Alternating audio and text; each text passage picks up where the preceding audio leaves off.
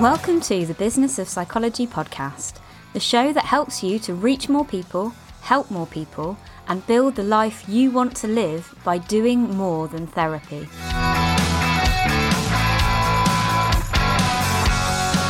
This episode is all about doing more than therapy. It's about stepping outside of the therapy room and doing something creative that reaches more people. So if this is something that you're looking to add into your practice and you like what you hear, then do come on over to psychologybusinessschool.com and check out the Do More Than Therapy membership. This is our monthly membership that helps you confidently step outside the therapy room and help more people in creative ways. We've got masterclasses with experts that will help you to get that book written, to launch that online course, podcast, or community project. On top of that, we've also got a supportive community with weekly coaching calls, monthly peer supervision, and a thriving members-only Facebook group. So if you like what you hear today, please do come on over to psychologybusinessschool.com and check out the Do More Than Therapy membership. Today I'm with Charlotte Foster, voice of Turn Up the Volume on Your Voice podcast, journalist and expert at getting podcasts published and into the earbuds of the people who need them. Charlotte is also a Do More Than Therapy expert speaker who's delivering our July podcasting masterclass. So I'm extra excited to welcome her here. Welcome to the podcast, Charlotte. Oh, thank you. So today we're going to talk a bit about why psychologists and therapists should be podcasting. And we're going to troubleshoot some of the common issues that come up for people when they venture into the world of podcasting. But before we get started on that, I'd really like to hear a bit more about your journey. Why podcasting for you? I fell into podcasting accidentally, really. It was never meant to be my thing. I always wanted to be a journalist. In fact, aged 9, I told my mum, it was a Tuesday night because I was on my swimming lessons and I was reading Fast Forward magazine. Children of the 80s will know what I mean when I say Fast Forward magazine. And it had an article or an interview with Jason Donovan in at the time. And I was in love with Jason Donovan at the time. And I decided at this point, the most obvious way that I was going to get to meet Jason Donovan and therefore marry him, because that was the natural thing that would happen when we met, we would get married, was to become a journalist. So I'd go and do an interview with him. And that's how it started, followed by a lot of watching Newsround. And then when the Gulf War happened in the early 90s, Kate Adie was in Iraq and Kuwait. And to see a woman on the telly in a war zone, that was it. That was what I was going to do. So it went from Jason Donovan to a war zone, but that was it. That was all I wanted to do. And I ended up accidentally doing work experience at a community cable TV station in Reading. Think Wayne's World, but without the budget, essentially. And they had a radio station. It was like the broom cupboard. So when they didn't have programming on, they just used to play out music, and every now and again, when they could get somebody in, they would, just do like a radio show. In I went, age 17, had a great time. And then that was it. Nothing but radio was going to be for me. And that's what I eventually did.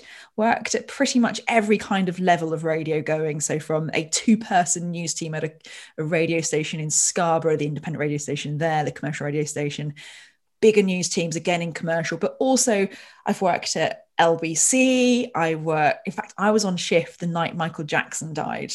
No way. Yeah. It's one of those ones that I will never forget because I did that terrible thing of going. So I walked in at 9:30 for the night shift, said goodbye to the person who was finishing their shift, said, I could do with a quiet night. I've moved house and not had my nap. By 5 to 10, that quiet night was not happening in any way, shape or form.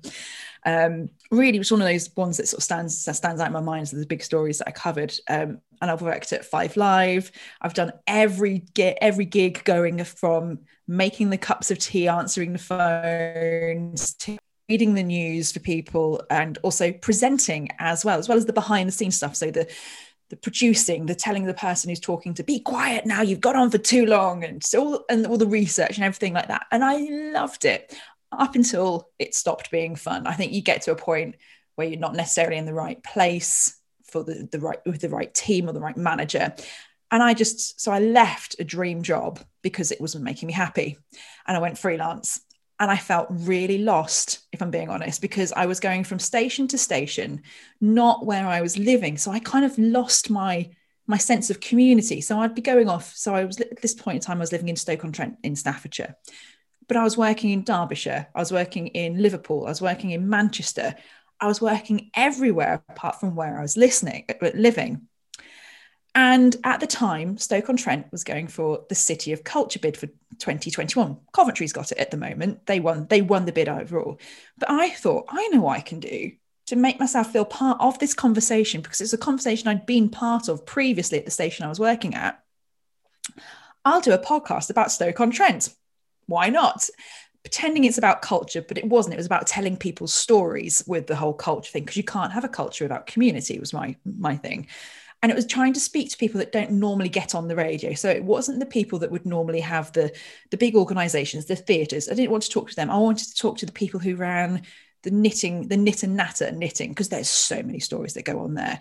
The people that run the community allotments, that kind of thing, the thing that is normal and everyday. So that's what I did, and had a great time doing it. And now it was also partly to get back on the radio as well and do more presenting. Really, in all honesty, there was a little bit of, well, this is a good demo for me. That soon went away because I just loved talking to people. And then very quickly, I started getting invitations to things, to sort of cultural events, and being part of the City Council's cultural forum. Could I help them do this? And I was more known for that podcast than I ever was for being the breakfast show presenter at the local BBC station. More now people that's know me. Interesting. Yeah. Because I think one thing that has really changed over the last 2 or 3 years, I would say, is the number of people listening to podcasts. Because I was an early adopter. I've enjoyed podcasts from really early on, because I'm just one of those people that needs to do all my learning on the go, and they serve me extremely well for that. But actually, I remember 5 years ago, no one else was listening to podcasts. I was still telling people what a podcast was. Yeah. So when did that start to change? I would say, so I officially started my podcast business at the back end of 2017, beginning of 2018. That's when I went, because people just started asking me about podcasting because they knew that that's what I did.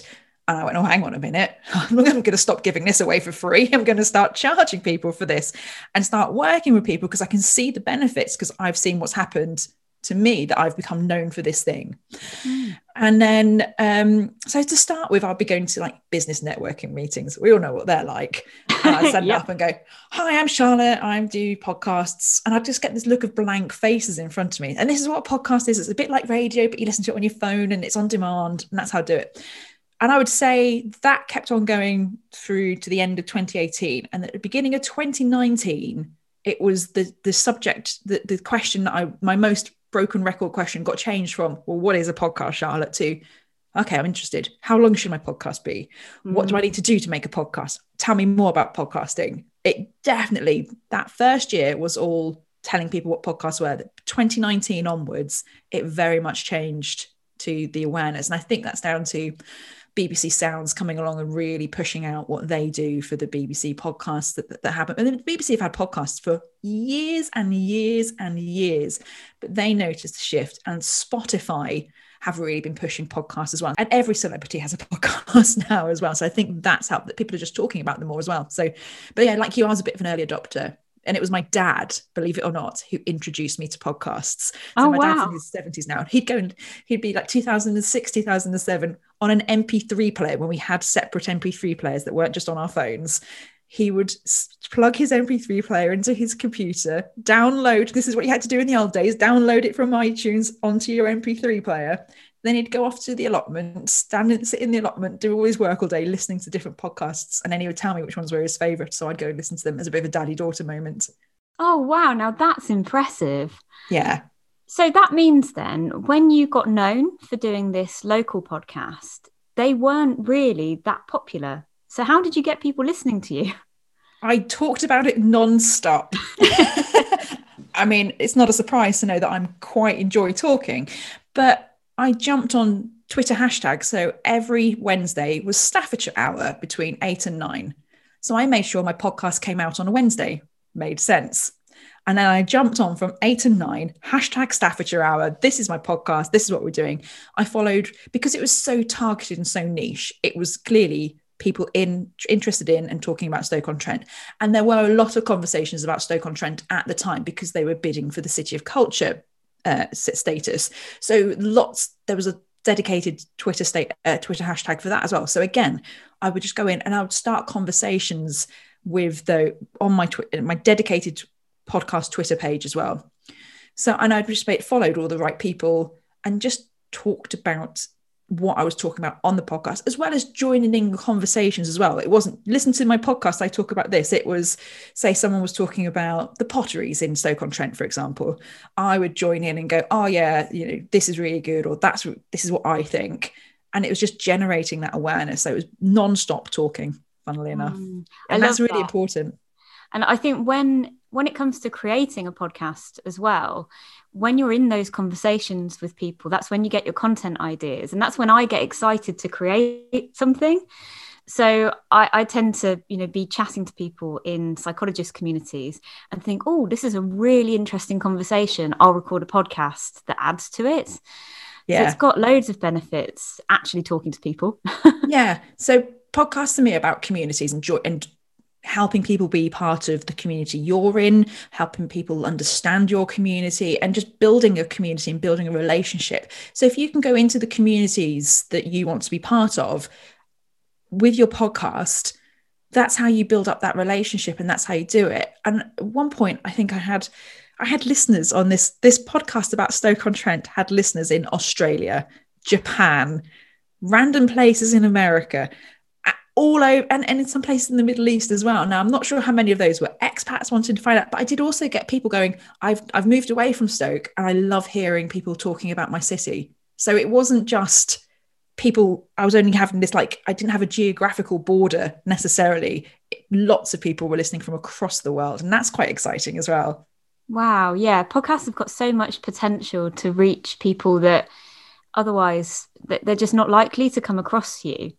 Yeah. And I can definitely imagine, if you're typing into Apple Stoke-on-Trent, there's probably not that many that are going to come up. No. And funnily enough, you talk about typing into Google. I was doing a thing the other day. I have a podcast planning toolkit, and I was looking for it on my computer, but typed it into Google by mistake because I was looking for it in my drive, but just typed it into Google. And because I've talked about it on an episode of my podcast, it came up as a search result. My podcast came up as a search result because I typed in podcast planning toolkit. And I was just amazing. Like, there we go. That's quite exciting. So I did a screenshot and I've kept it. Well, I think that leads us into my next question, actually, which is going to be, why would a podcast be a good thing for a psychologist or a therapist who's looking to grow their practice and maybe start working in more creative ways, writing books, building a bit of an online audience? Why is podcasting a good platform for that? I think it's such a great platform because it's all about your voice, and there's nothing more intimate than the sound of someone's voice. You don't need to see someone's face to understand necessarily everything that's going on when it comes to a voice. I just think storytelling and any kind of talking is just done so beautifully. And what I love most about podcasts is 9 times out of 10, there are people who listen to their podcasts on their own. So you're having a conversation, a one-to-one conversation with somebody. Obviously, lots of people are listening, but they're listening on their own. So it feels like a one-to-one conversation. And that's so important when you're trying to build up a relationship with somebody and build up that community and build up that authority even, is it feels like that you are talking to just that person who is listening. So you'll hear on lots of podcasts, they'll start off going, hello, everybody. And I cringe inside because in fact, I do this terrible thing. If I turn my head to each side and go, who else is here? Nobody else is here. It's just me you're talking to. But that's because I'm a terrible person for doing it. But it's that one-to-one conversation that you're having. And how many chances do you have to have a one-to-one conversation with somebody, but actually have that conversation with lots of people in that one-to-one way? And I think that's what's important. It's the intimacy that you get to create and you get to build up. And voice is so powerful. You can tell what people are thinking or say what they're feeling through their voice. And you can do so much with your voice, because a louder voice, and you can get all excited and all there. And then you come in close to your microphone and you have that little I'm telling you a secret moment as well. And you've got all of that dynamics, and it just excites me. You can see my face. I'm just grinning like a Cheshire cat very here. excited. I'm really passionate about it. But I think, I completely agree with you. When I think about the podcasts I listen to, I am so connected to the people that host them, or I feel that I am. I always talk about my favorite podcasters are Chris and Rosie Ramsey. Absolutely obsessed with Shagged, Married, Annoyed. We can say it on this podcast because this is an adults podcast. Could not love them more, and it's made me incredibly loyal to them. If somebody is slagging them off or didn't like Chris Ramsey's latest stand-up or whatever, I get very annoyed because I feel like they're in my house every Friday telling me hilarious stories. I was about to say, doesn't it feel like you're around their place with a glass of wine with them and going, oh my goodness, yes, I agree. And they make you part of the conversation. That's really clever. They make you part of the conversation without excluding anybody else. Absolutely. You are part of their gang. You're a part of their club. You're on their team. And that is so vital.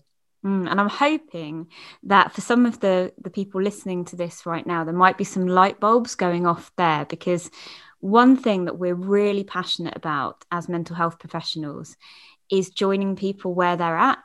And rather than broadcasting these messages of you've got a disease and this is what you must do, the people that listen to this podcast and certainly the way that I view it, it's very much like we want to walk alongside you. And yes, we've got some stuff which might help you, but it's very collaborative. And, it's about kind of finding a way for us to help you on your journey rather than us telling you where you should be going. And I really believe, and I'm not quite sure why, I don't know if there's a scientific explanation, but I think podcasting lends itself much better to that kind of joining with somebody feeling than a video does. Videos tend to be more like tutorials. I think it's because it's a conversation. Again, I keep talking about conversation, and I think it is because it's a conversation and you can do something else while you're listening to a podcast. So for me, last summer of 2020, when it was still so much uncertainty going on. I mean, I know there's a lot of uncertainty still, but it feels a little more certain than it was last summer, certainly. I was going out for lots of walks, and I would just, if I was feeling a little shaky about leaving the house, not quite being ready to see people, I'd pop my headphones on and I'd listen to podcasts, and they were with me every step of the way. It was like having a friend with me, and it was like having a safe friend with me, because I knew that if I had my headphones on, that's kind of like a barrier against the world for once, and no one was going to come and approach me. And also they were in my ears, directly in my ears, so I could block out the rest of the world and I could just focus on that voice, and that voice was going to keep me going. Now, they might have been talking about all kinds of things. It might have been I listen to podcasts about podcasts, so there's some quite geeky level stuff going on, like podcast editing and all that sort of stuff. But equally, I do also listen to more fun podcasts as well. So both of those were keeping me company. And it was weird. I think I saw an article in The Guardian recently about how podcast hosts have become almost like friends to people. And it was the same in radio. You get that a lot, that people, you're not just giving people information about what you do. I tell people loads of stuff about me in my podcast. So recently I've moved house, and the whole moving house shenanigans, because moving house is nothing short of shenanigans, I just told people, I gave people updates in the podcast because it gave a bit of me as a human being, not just Charlotte giving you information and telling you. Everyone knows about my cat Buddy, executive producer Buddy. He sometimes he joins in the podcast if he jumps up and hasn't, I don't edit him out of it sometimes. So it's things like that. Another client of mine, rescue dog from Cyprus. And Hugo was in the podcast all the time, squeaking his little toys in the background because she just left him there. But because he'd been part of the story, she told the story of rescuing him from Cyprus. He was one of the characters in it. And I don't think you get that in video quite so much. Video, you look at YouTube, everything has to be swish, swoosh, whoosh, like animation here, whoosh here and there. And I think what podcasts are allowed to be a little bit more conversational, a little bit less formal, more of that earwigging in a coffee shop at the next table. That's how I always say. To me is the ideal one. Is I'm earwigging someone else's conversation and I'm like leaning further and further towards them. And I think because it's that less formal way of talking to people or educating people or telling people things, that actually you do get that feeling a lot more of, I'm with you, that's there. It's not teaching, it's not preaching, it's talking. And I'd say it again, conversation. Yeah, I think if there's one take home from this, it will be that it is about conversation. You don't have to have a perfect broadcast message. I really like that point. I really like that. So how easy did you find it to get started? I'm guessing fairly easy given your background. Yes and no. And my background was actually a massive hold up for me, because it took me 3 months from my idea of doing it to actually doing it, because what I started out by doing was getting ready what could have been an award-winning Radio 4 documentary was what I was going to be ended up doing. And then I realized I was never going to be able to do that without funding, because, award-winning Radio 4 documentaries don't come for free. And I spent 3 months, just honestly, the plans were beautiful and gorgeous and they were going to be amazing. And then I got news that the city had been shortlisted for the City of Culture. So it was in the final 5. And I'd seen that because I was still working as a journalist. So I got the press release, and it was embargoed. So I knew I had 2 days to get this out. So I picked up my mobile phone. That's all I used to record the first episode, was a mobile phone. And there was a little festival going on, Stoke Festival, or Festival Stoke, sorry, community little festival. And I walked down there, introduced myself to the people running it and said, I'd like to do a podcast episode about this. And that's what I did. I chucked away all the plans I'd done for the last 3 months, beautiful, intricate, everything was gorgeous. I picked up my phone and recorded it. And then I used some free editing software to edit it and put it out. That was it. That's how quick it can happen. That's how quick it can happen. If you just go, obviously planning is good, but over planning is the worst thing you can do. And I think my radio background really made me go too much planning. Or it wasn't too much planning. It was the wrong type of planning. And I was planning it to be radio rather than podcast. And I'd lost the whole conversation side of things, or I hadn't picked that quite up. And I wanted it to just be this perfect, brilliant thing. And you know what? It was perfect and brilliant as a podcast. And that's what's important. Okay. So I know that now you help a lot of other people who are on those starting blocks and, teetering on the edge and trying to push themselves over. So do they struggle with the similar roadblocks, or is there different things now holding people back? I think a lot of people are worried about it having to be perfect. And I totally understand that, because I used to have, my concern was it's a phone microphone. It needs to be studio. It doesn't need to be studio quality. Actually, I think lockdown and the pandemic, if we can take any silver linings from it, means that we're actually all a lot more used to things being not quite perfect, as good as they can be. Actually, no one's expecting anyone to go and hire a radio studio to record the podcast now. People are doing recording on Zoom, like we are. There are some people who get a bit snobby about this, and to which I say, go away. That's me being polite.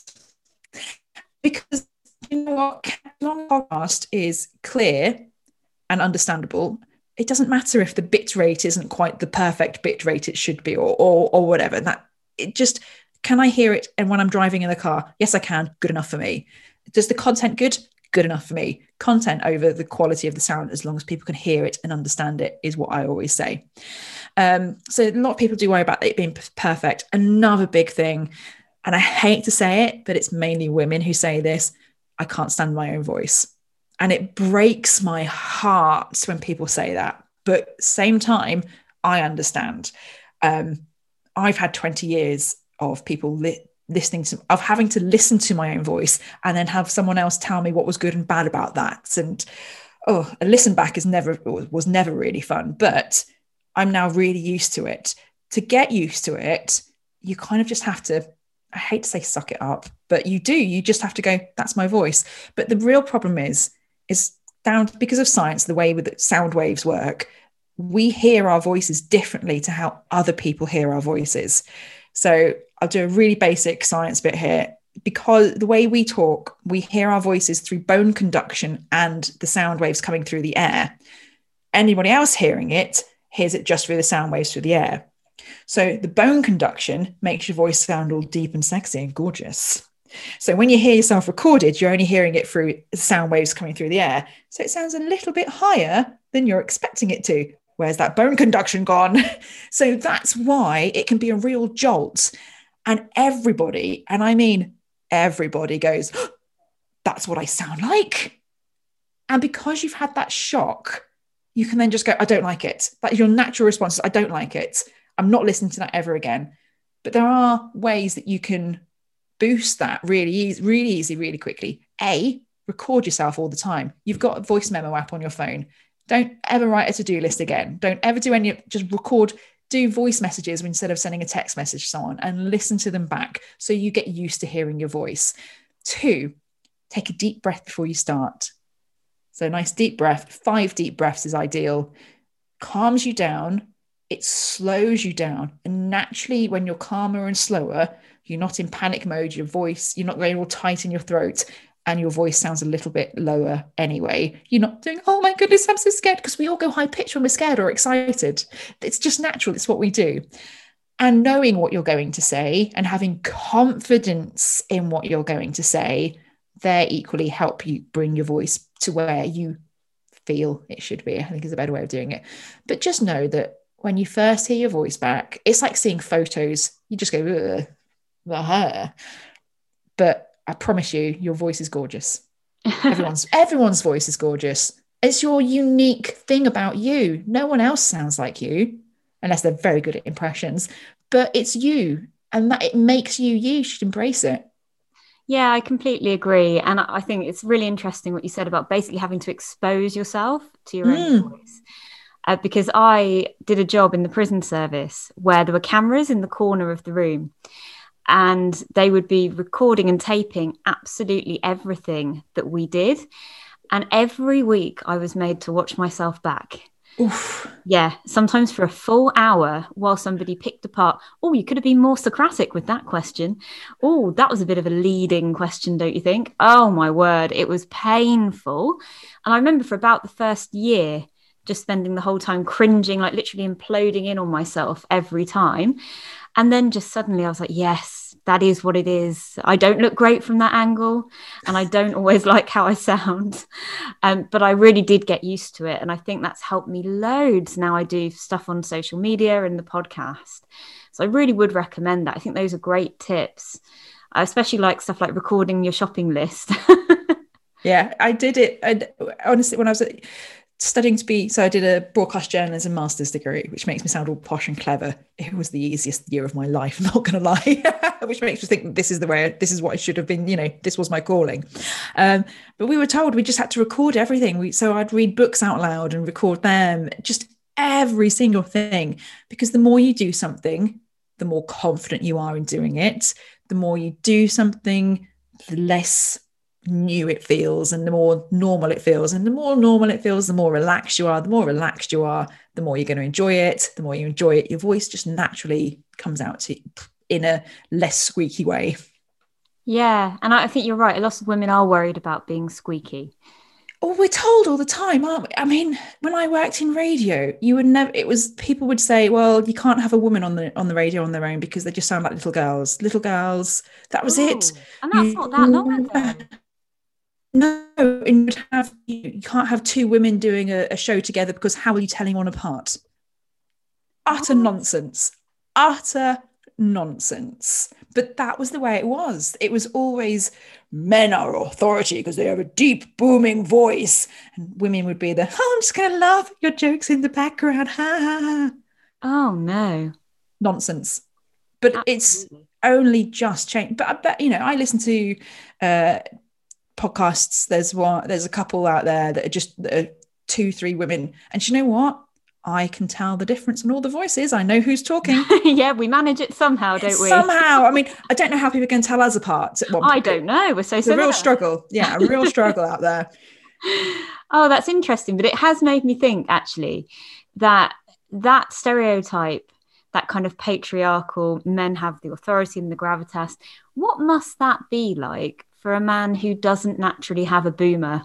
Who's got more of a soft or potentially maybe a squeakier voice. That must be really inhibiting. Must be really hard, yeah. Must be really. So it works for no one, as with all aspects of patriarchy. Works for no one. Absolutely. In the bin. So are there any other pitfalls that people tend to fall into when they set out to create a podcast that we haven't mentioned? So the other thing people tend to do is they think it has to be a certain length. It has to be X amount of minutes long and that's it. And I always say there's no such thing as a podcast that's too long. There's no such thing as a podcast that's too short. The only thing there is there's a podcast that's too boring, and that's it. So don't get hung up on a podcast having to be a certain amount of time. If you've got 5 minutes of brilliant stuff to say, but that's all you've got time, that's all you've got, put out 5 minutes of brilliant stuff. Don't pad it out to 15 minutes because you think a podcast needs to be at least 15 minutes. Why would you do that? Just give it what it's worth, is a phrase I used to use all the time in radio when people say, oh, Charlotte, how long do you want this segment to be? Give it what it's worth. You tell me how long you think it needs. If you think it needs 3 minutes, give me 3. If it's 4, give me 4. Same with podcasting. If you've got a great guest, if you've got a great topic and it's all killer, no filler, and all of that, give it to me. Tell me what it is. And just don't get hung up on it has to be a certain amount of time. I think we're conditioned, again, TV shows are 28 minutes long. And so we're conditioned to that out half an hour or an hour. And, we set our alarms, don't we, for on the hour 5, but don't worry about that. Don't worry about that. Just give me a good quality podcast, and don't worry about it being too long. Worry about it being too boring, because people go, oh, but if it's an hour, no one's going to pick it up. No one's going to listen to it, are they? And I go, well, actually they will, because you don't pick up a book, a novel, and go, well, I'm not going to read this in one night. I'm not going to start it. You pick it up and you put it down. You pick it up and you put it down. And it's the same with podcasts. Lots of people listen to podcasts on their commute. That's where the biggest listenerships are. And so they'll listen to a bit on the way, maybe a bit on the way back, and that's it, done. Or if you're like me, I have short podcasts I listen to during the week, and then I save my long podcasts up for the weekend when I know I'm going to do a 90-minute run. And I'm like, brilliant, that's going to keep me company. And it's keeping me company. That's the interesting bit, is I always say, I'm going to have that podcast. You're going to be with me when I do my 90-minute run, and I'm going to have a great run because I know I've got this podcast with me. So people need different length podcasts at different times. So your podcast will soon be part of someone's routine. The other thing I say to people is they go, right, I want to start a podcast. I'm going to do it every week for the rest of time. And I always go, yeah, that's the mistake I made. Hold up. If you can, block it into series or seasons, if you want to call them seasons. And that gives you a get out clause. And I love a get out clause. So just do 10 episodes with a sort of a theme, overarching theme for those 10. That's series 1. Give yourself a break. Series 2.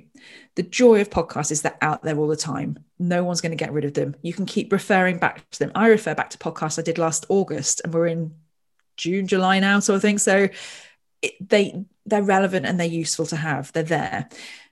And you can say, so for me, I do themes like, the first part of the year was starting a podcast, because January, everyone's starting a podcast. I'm going to be planning podcasts from September onwards because people are going to plan 2022's podcast. So I don't have a series, but I have a theme throughout my year. And I really wish I had a series. I regret it so much, so much, because some days I just want a break. I know. And I think I take breaks in this podcast. So people probably have noticed, although maybe not. I think the world doesn't implode when you take a break, which is something it doesn't really convince myself of. So I take breaks in line with school holidays normally. So I wouldn't take the whole summer off because I'd miss it too much. But I'll probably take a couple of weeks in the summer, usually a couple at Christmas, a couple at Easter. And I set out to do series for exactly the reason that you've just shared, because I was a bit intimidated by the idea of saying, I'll do it forever. And I thought, I'll just say I'm going to do 10, do that and take a break. But then I get too enthusiastic. There's a guest that I really want to interview, and then I interview them and they're amazing, and I just can't hang on to it for a moment longer, and I have to put it out there. So people might have noticed that my series 2, 3 and 4 have all run into each other. We're now like in the 60s on the episodes, and yeah, I think it's only officially ever had 2 series.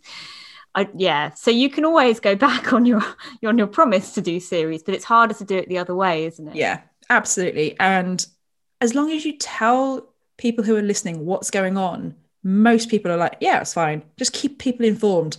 And the other thing I'd say is if you need a break over summer, over Christmas, over Easter, I bet the people listening to you also need a break over summer, over Christmas. In fact, every year over Christmas, listenership goes down. It goes right down because routines are out the window.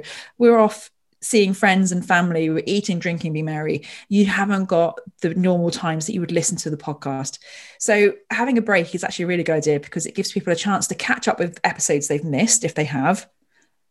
Also, it gives them permission to have a bit of time off as well because, and they haven't got the FOMO. Sometimes you don't want people to have FOMO, do you? You want people to just go, oh, it's okay. I can have a holiday. I can have a break. I can just get on with having fun with my family, whichever holiday it is. So having a break actually is really good for you and your audience. Absolutely. Absolutely. And I think sometimes allowing yourself that creative space, like I'll often during my break batch a load of podcasts because when I've had a week off, that's when I'll get loads of ideas for the solo shows that I do. And I'll be like, right, I can get 10 of these done. And then I'm not always on this hamster wheel of trying to create every single week. I mean, you don't have to do it like that. No. And just, I just recently, because obviously summer holidays are approaching. So I did an episode on my podcast about summer problems. I've got a little theme going on for the next few weeks of some problems that we deal with in summer as podcasts. And one was holidays. Because the other issue you've got is when people, you want a holiday because you need a break. Your audience wants a holiday, so then potentially not listening to your podcast the same way. But what about guests as well? Guests need to go off and have holidays. So trying to find the guests to come on your podcast can also be a real tricky business during the summer. August was always silly season for journalists and for newspapers and for radio because all the big stories go away because Parliament's in recess. Big businesses, they're all on holiday as well. So you don't get any of the normal news that you would normally get. So that's when you get the dog surfing on a beach in Cornwall or whatever going, they start making an appearance. It's all those sorts of things. And do you know what? That's the reason is because everyone's off on holiday. So give yourself, make your life easy. I'm all about making life easy when it comes to podcasting. So you can hear it. If somebody's creating a podcast and they'd rather not be there and it's just, I've got to do this, then it's not very good to listen to usually. So there really is no point. Yeah, don't dial it in. And because if you do that a few times or you miss without telling someone, you just start not being consistent with what you're doing. So you're just one in here, one there, one, just all over the place because you haven't got the space, the mental space, the physical space to be doing it. Then actually that's a surefire way to lose your audience because you're not showing up when you say you're showing up. You're breaking a promise. And it might be an implicit promise, but you're breaking that promise and they'll find something else to replace you.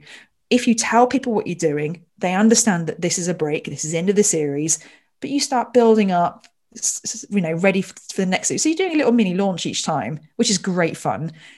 Then actually they're with you all the way, I promise you. But because you haven't broken a promise. Yeah, I completely agree. I think that's a really good way of thinking about it. You're making a promise to people that you're going to show up and be in their lives at every point this week, apart from when I'm on holiday, which is reasonable. And that's what we do as therapists. We have that kind of contract with our clients. So why not? Yeah. It's a bit like, the flaky friend that always lets you down for coffee at the last minute. It's the same with the podcast because you are someone's friend. Remember, could we go back to that conversation where you're being that friend in the ear? Yeah. Okay. That makes really good sense. So we talked a little bit about the fact that people often think they need more kit than they do to get started. What kit would you say is worth having before you record your first episode? So I recorded my first episode, as I mentioned, on my mobile phone. And honestly, you can record on your mobile phone. Little trip, little tip is, you know, when you watch The Apprentice and they're all in the car with their phones and they're talking speakerphone into the bottom of it, and they've got it on loud phone and they're talking to the bottom of it. They don't put that up to their ear talking like a normal phone. They're all talking into it, showing off. Don't record like that. What you should do is you find your voice memo app on your phone, press record, lift your phone up to your ear as though you were talking into it, and record your podcast that way. This only works if it's a podcast with just you on your own as a solo one. But what that does is your phone microphone's designed to work best when held up to your ear. It has a special background noise kicker, like gets rid of background noise. That's how it's designed best to work. So actually, you get some really good quality recordings that way. Now, obviously, I went to do interviews when I did my first podcast. So again, all I did was I had a foam mic cover on the bottom of the phone where the microphone goes.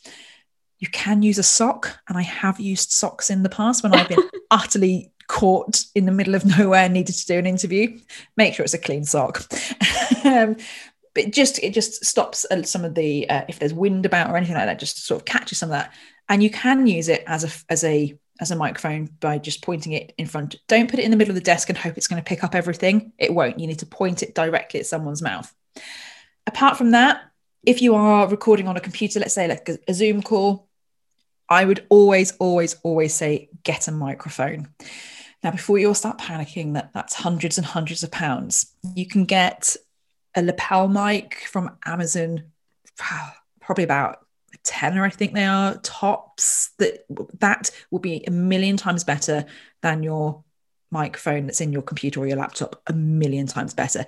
In fact, if you're tight like I am, and I can be very tight, the old headphone jacks that used to be on your phone headphones, and it's the ones that are wired, always go for wired, because there's sometimes a lag when it's wireless. But if you've got the wired old phone headphones, plug that into your computer and that will pick up as a microphone, as it used to be a microphone, again another phone microphone.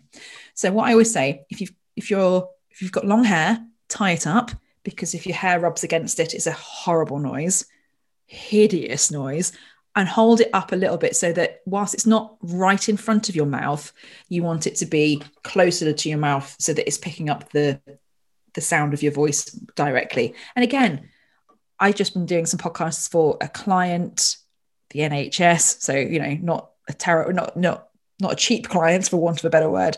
And we've been doing some of the recordings, and that's how we've been recording some of the conversations on a telephone headphones microphone. So you can use that if you want to. Otherwise, get a lapel microphone. There are some really good brand microphones. All my microphones are by Rode. That's who I live and breathe by. Rode is how you spell that. And value for money wise, I don't think there's anything better out there for bang for your buck.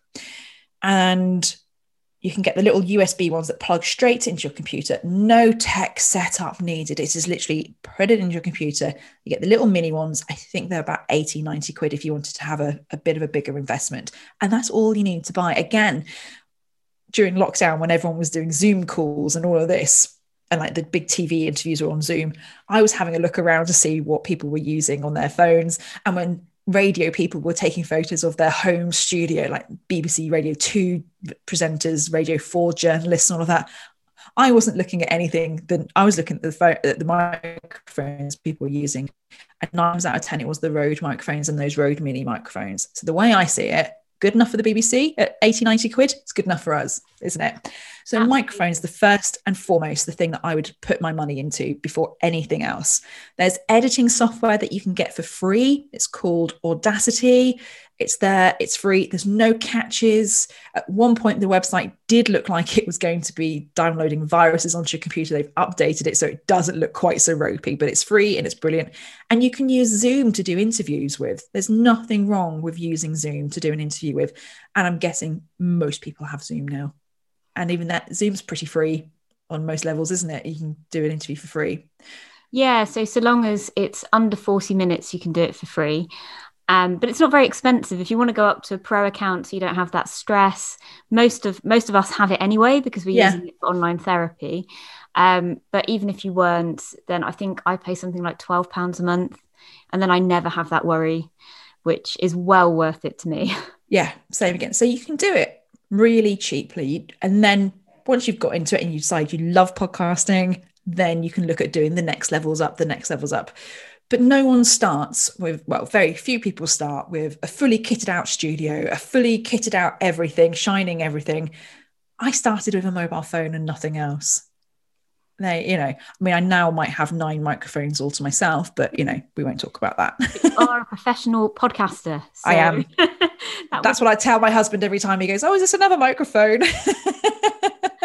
Yeah, whereas I'm still using, I got a £40 microphone. It's not a particularly good one. It's the Blue Snowball.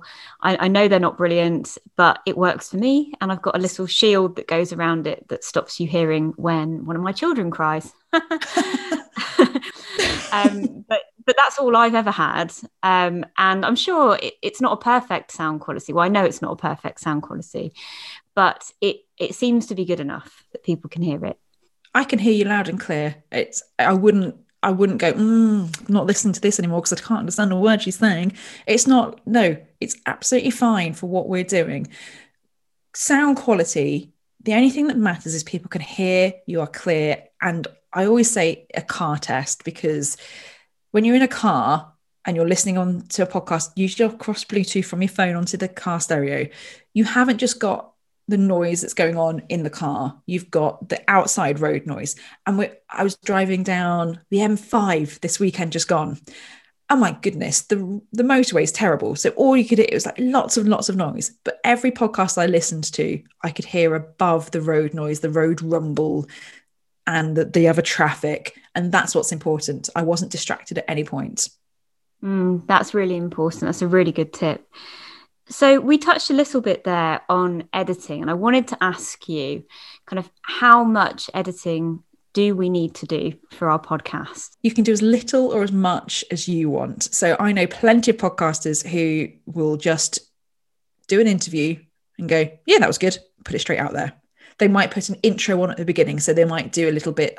Today I'm talking to so-and-so, and this is what we talk about. Blah, blah, blah. Here's the interview. And then I'll finish it. And they might do a couple of reflections after it. I learned this. What did you learn? Or they might just do the interview and just put it out as one bit. There are others who will take out ers and ums and maybe make it a little bit more choppy. So there's some people that will do like little sections and go, at this point I was talking about this and what I should have said was this. So almost like mini reflections if they're doing an interview, or I found this point that she made really interesting. I wish I'd asked her this question next. I love that in Janet Murray's Courageous Content podcast. If anyone's not listened to that, that's a really nice example of where that works really well.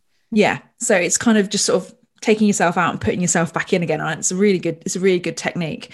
There's other ones that will do proper sections. So you've got a beginning where you have your intro, then you'll have part 1 might be a chat about what's going on in the world. Part 2 might be a quick fire round of questions, longer interview, texts received, messages received, questions received, an answer session, and then an next. So it can be anything from all the production in the world to just putting it out there. Now, when it comes to me, I think in particular for what I do, my podcast is out there to build up my little community and get me clients in the end of the day. And I make no secret of that. I say on my podcast, the reason I have this podcast is so you know who I am. You can decide if you want to work with me. And if you get some tips along the way, brilliant. But ultimately, it is part of my sales funnel. And I'm utterly honest about that, because I think you have to be. I have to be utterly me on that podcast. So yes, I do say ers and ums. So I'm going to keep them in, because when someone then rings me up for a consultation and I do ers and ums, make a silly joke about something or whatever, and they're like, oh, hang on a minute, that's not the Charlotte I listened to. That's not the Charlotte I thought I was getting. And ultimately they're going to go away. They're not going to, or they're less likely to buy into what I'm then saying, because they've built up a relationship with someone else. They haven't built up a relationship with the actual me. If I make a mistake, then yes, I will edit that out. So if I've said something that's factually inaccurate, I sneeze sometimes, or I just go off and lose all train of thoughts, then yes, of course, I will edit that. But ers and ums are part of our natural way of talking. They are it's part of our voice and who we are. And 9 times out of 10, they sound unnatural to take them out. And I have a game, because I don't get out much, clearly. When I'm listening to podcasts, I play Spot the Edit, and I listen to it, and sometimes I'll hear a sentence and I go, that sentence doesn't feel like it's flowing properly. And I'll go, I bet they've edited out an or an because it sounds almost like it jumps. It's not an edit jump, but it's a jump in the flow of the sentence, and it just doesn't feel natural. And it's the same. There's a real stylized way in particularly American podcasts, and I think this comes from like the American like news channels, where everything's like whoosh whoosh whoosh, jump cut, jump cut, jump cut, and they'll take out breaths even, and I'm left there going, what? So I've just missed everything because it's just so quick. It's gone so fast. And it feels like a robot is talking, and you don't get that personality. So you don't need to edit a single thing. There is no law that says you need to do any editing whatsoever. And if you're going to not put a podcast out because you're worried about the editing, don't edit it. Just put it out. If you do it, it's like doing a Facebook Live. It's like doing any kind of live video. Just put it out there. You can't edit a live. So don't worry about your podcast. Just call it a live podcast. That's your get out clause. Say it's a live, live.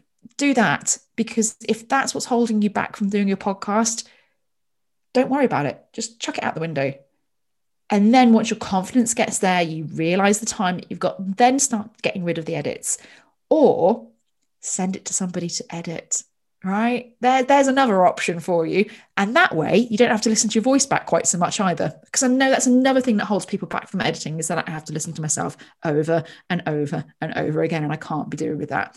So there's options out there for people that do editing at different, there's people that will edit, you can get on Upwork and Fiverr, different editors out there. So that's another way of getting over your editing fears as such.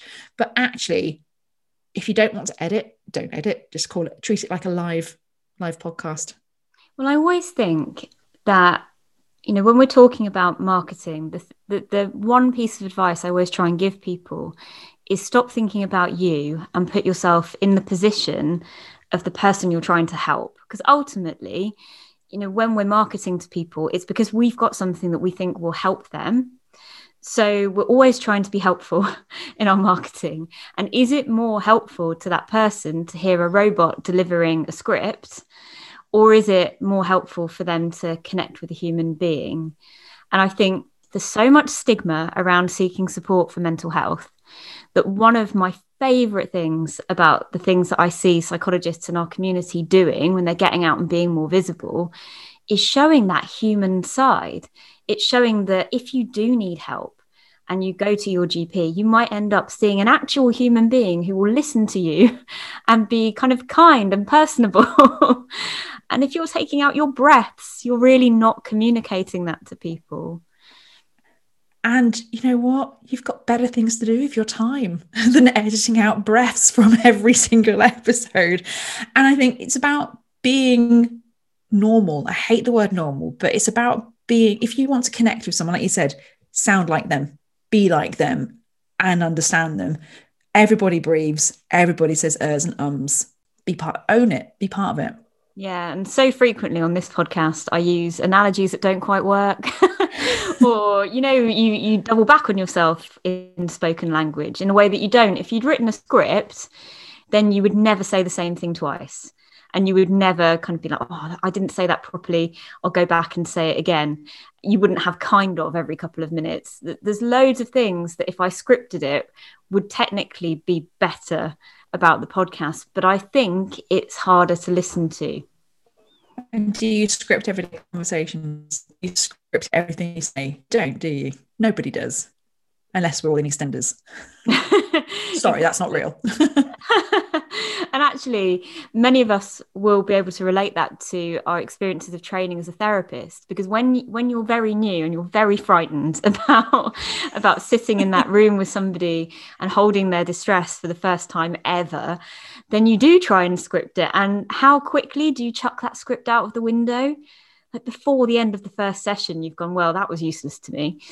And it's exactly the same, I think, with podcasting. Like you want to have a clear set of, I always have a clear set of bullet points or questions that I want to get through, but I never try and script what I'm going to say.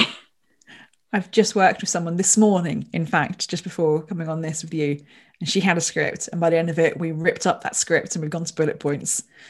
And funnily enough, one of the bits in the script was about how you should change "I can't" to "I'm learning." And afterwards, she goes, "Oh, I can't not use this. I can't do bullet points." I said, "Sorry, what was that bit in your script that you had? I am learning. So we are learning to use bullet points." And she's like, "Oh, I can't now, can I?" I said, "Well, she's like, oh."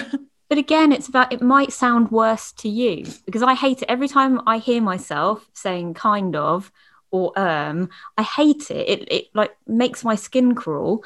But I know that's probably not true for the listeners. And the feedback I've had is that it's easier to listen to me when I'm not scripted. So that's what I'm going to go with, because it's about them. It's not about my preferences. And I bet you haven't had anyone email you or get in touch with you and say, "You said kind of 45 times in this episode. I'm never listening again." Nope. Funnily enough, I've not received that feedback yet. It may be coming at the end of this episode.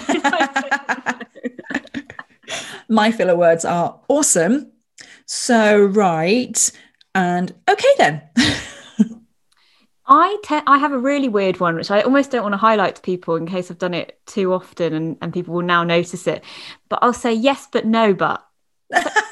What? Why? That's the worst. But you'd never notice it in conversation. And actually, because I'm really aware of me doing it, I notice lots of people do it. But again, you notice these things because you might have your podcast transcribed, which I do for accessibility purposes. But actually, that's a question that I was going to ask you about. How do you make sure that people actually listen to your podcast? And what can you do to help push it out to more people?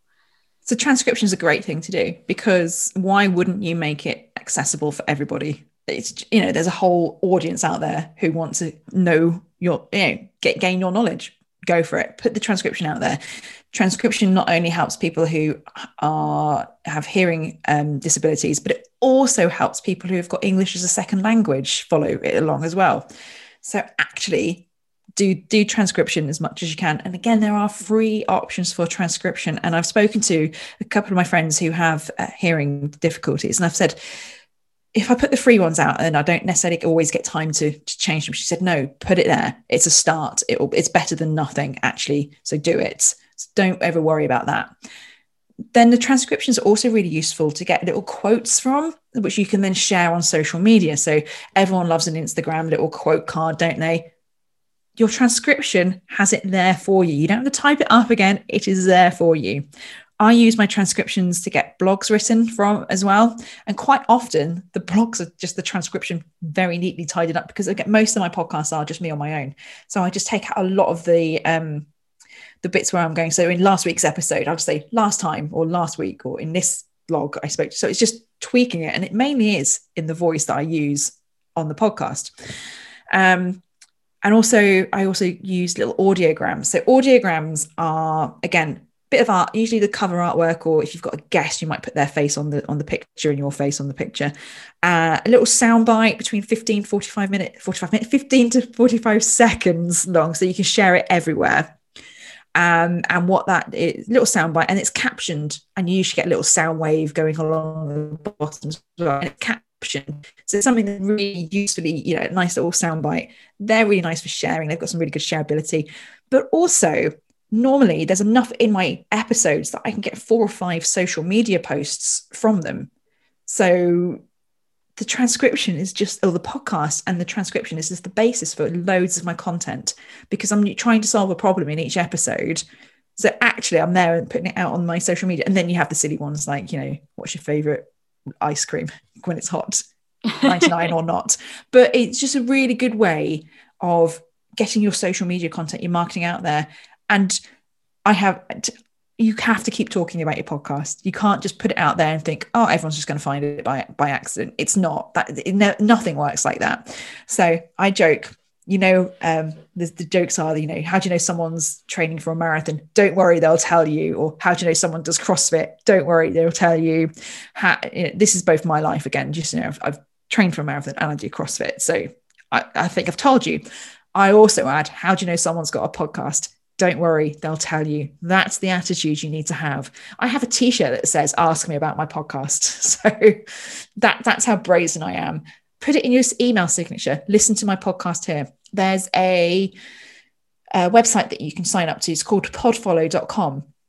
And it gives you a universal link to your podcast. So one that takes people to, if they're on an Apple device, it will take them to Apple Podcasts. If they're on an Android device, you can decide if you want them to go to Spotify or if you want them to go to Google or wherever. I mean, on the Apple device, you can send them to Spotify as well. You decide where you want them to go. And if they're on a desktop, it'll send them to potentially your website. So have that link at the bottom in your email signature. Listen to my podcast here, and it will go where they are. You don't have to put like different links down. So make life easy for them. When you're talking about your podcast on social media, use a link like that, and no one's going to go, oh, I'm going to search that We're all lazy, aren't we? So if you're talking about your podcast, get a link to it as well. So that's what I always say. Just talk about it incessantly, tell people where it is, and talk about it a little bit more again. That's amazing advice. And I think if you're in those conversations with the right people, the people who need your podcast, you're in the groups already where they're at, chatting with them about their problems, then it becomes really natural. I virtually never set out with the idea that I'm going to promote my podcast. But I mean, I know I should. I'm saying that with my head in my hand. I know I should be doing that, but I very rarely do. But almost every day, I'm in a Facebook group for psychologists or therapists where somebody will ask something which I've recorded an episode on. Yeah.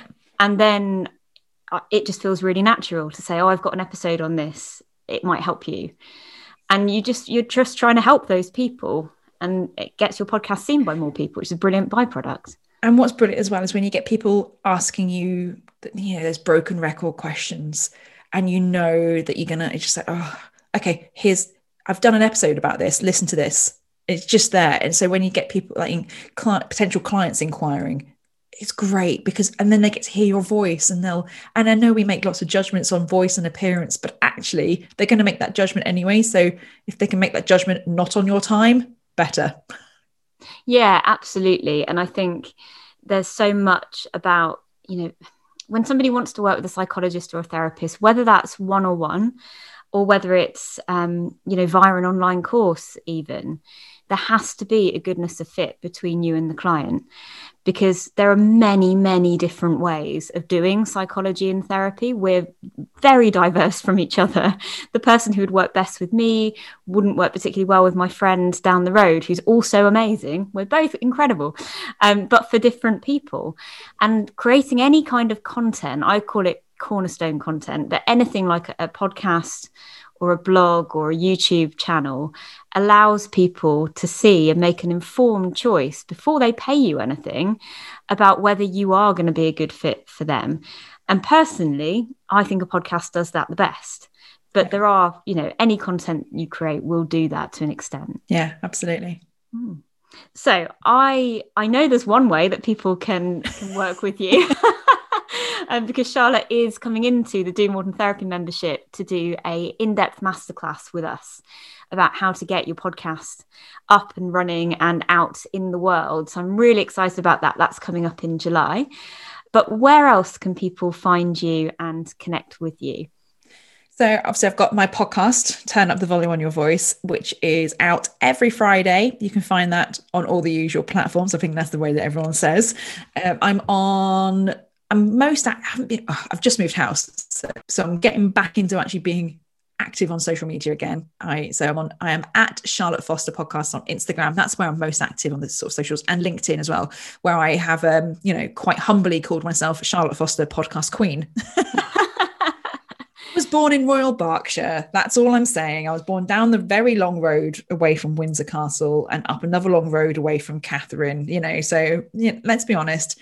I'm practically royal. Yeah.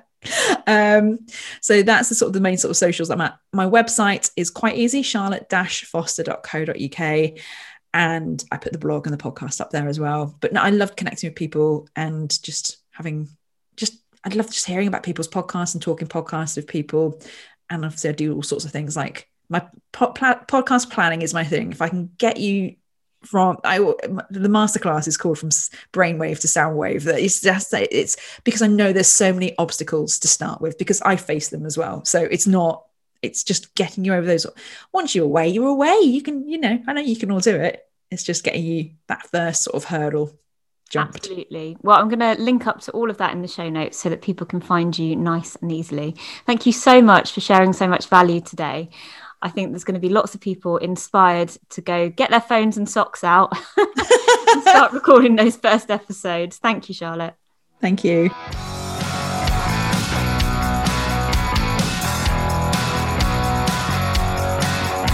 If this episode has stoked your enthusiasm for doing more than therapy, then come over to psychologybusinessschool.com and check out the Do More Than Therapy membership. This is our monthly membership that helps you to confidently step out of the therapy room and help more people in creative ways. We've got masterclasses with experts to help you get that book written, to launch that online course, podcast or community project. On top of that, we also have a supportive community with weekly coaching calls, monthly peer supervision and a thriving Facebook group. So come over to psychologybusinessschool.com and check out the Do More Than Therapy membership. Thank you for listening to this week's episode of the Business of Psychology podcast. If you share my passion for doing more than therapy, then make sure you come over and join my free Do More Than Therapy Facebook community, where you can work on getting your big ideas off the ground with like-minded psychologists and therapists. I'd also love it if you could leave this show a 5-star review wherever you listen to your podcasts. It will help more of the people who need it to find it. See you next week for more tips and inspirational stories to help you do more than therapy.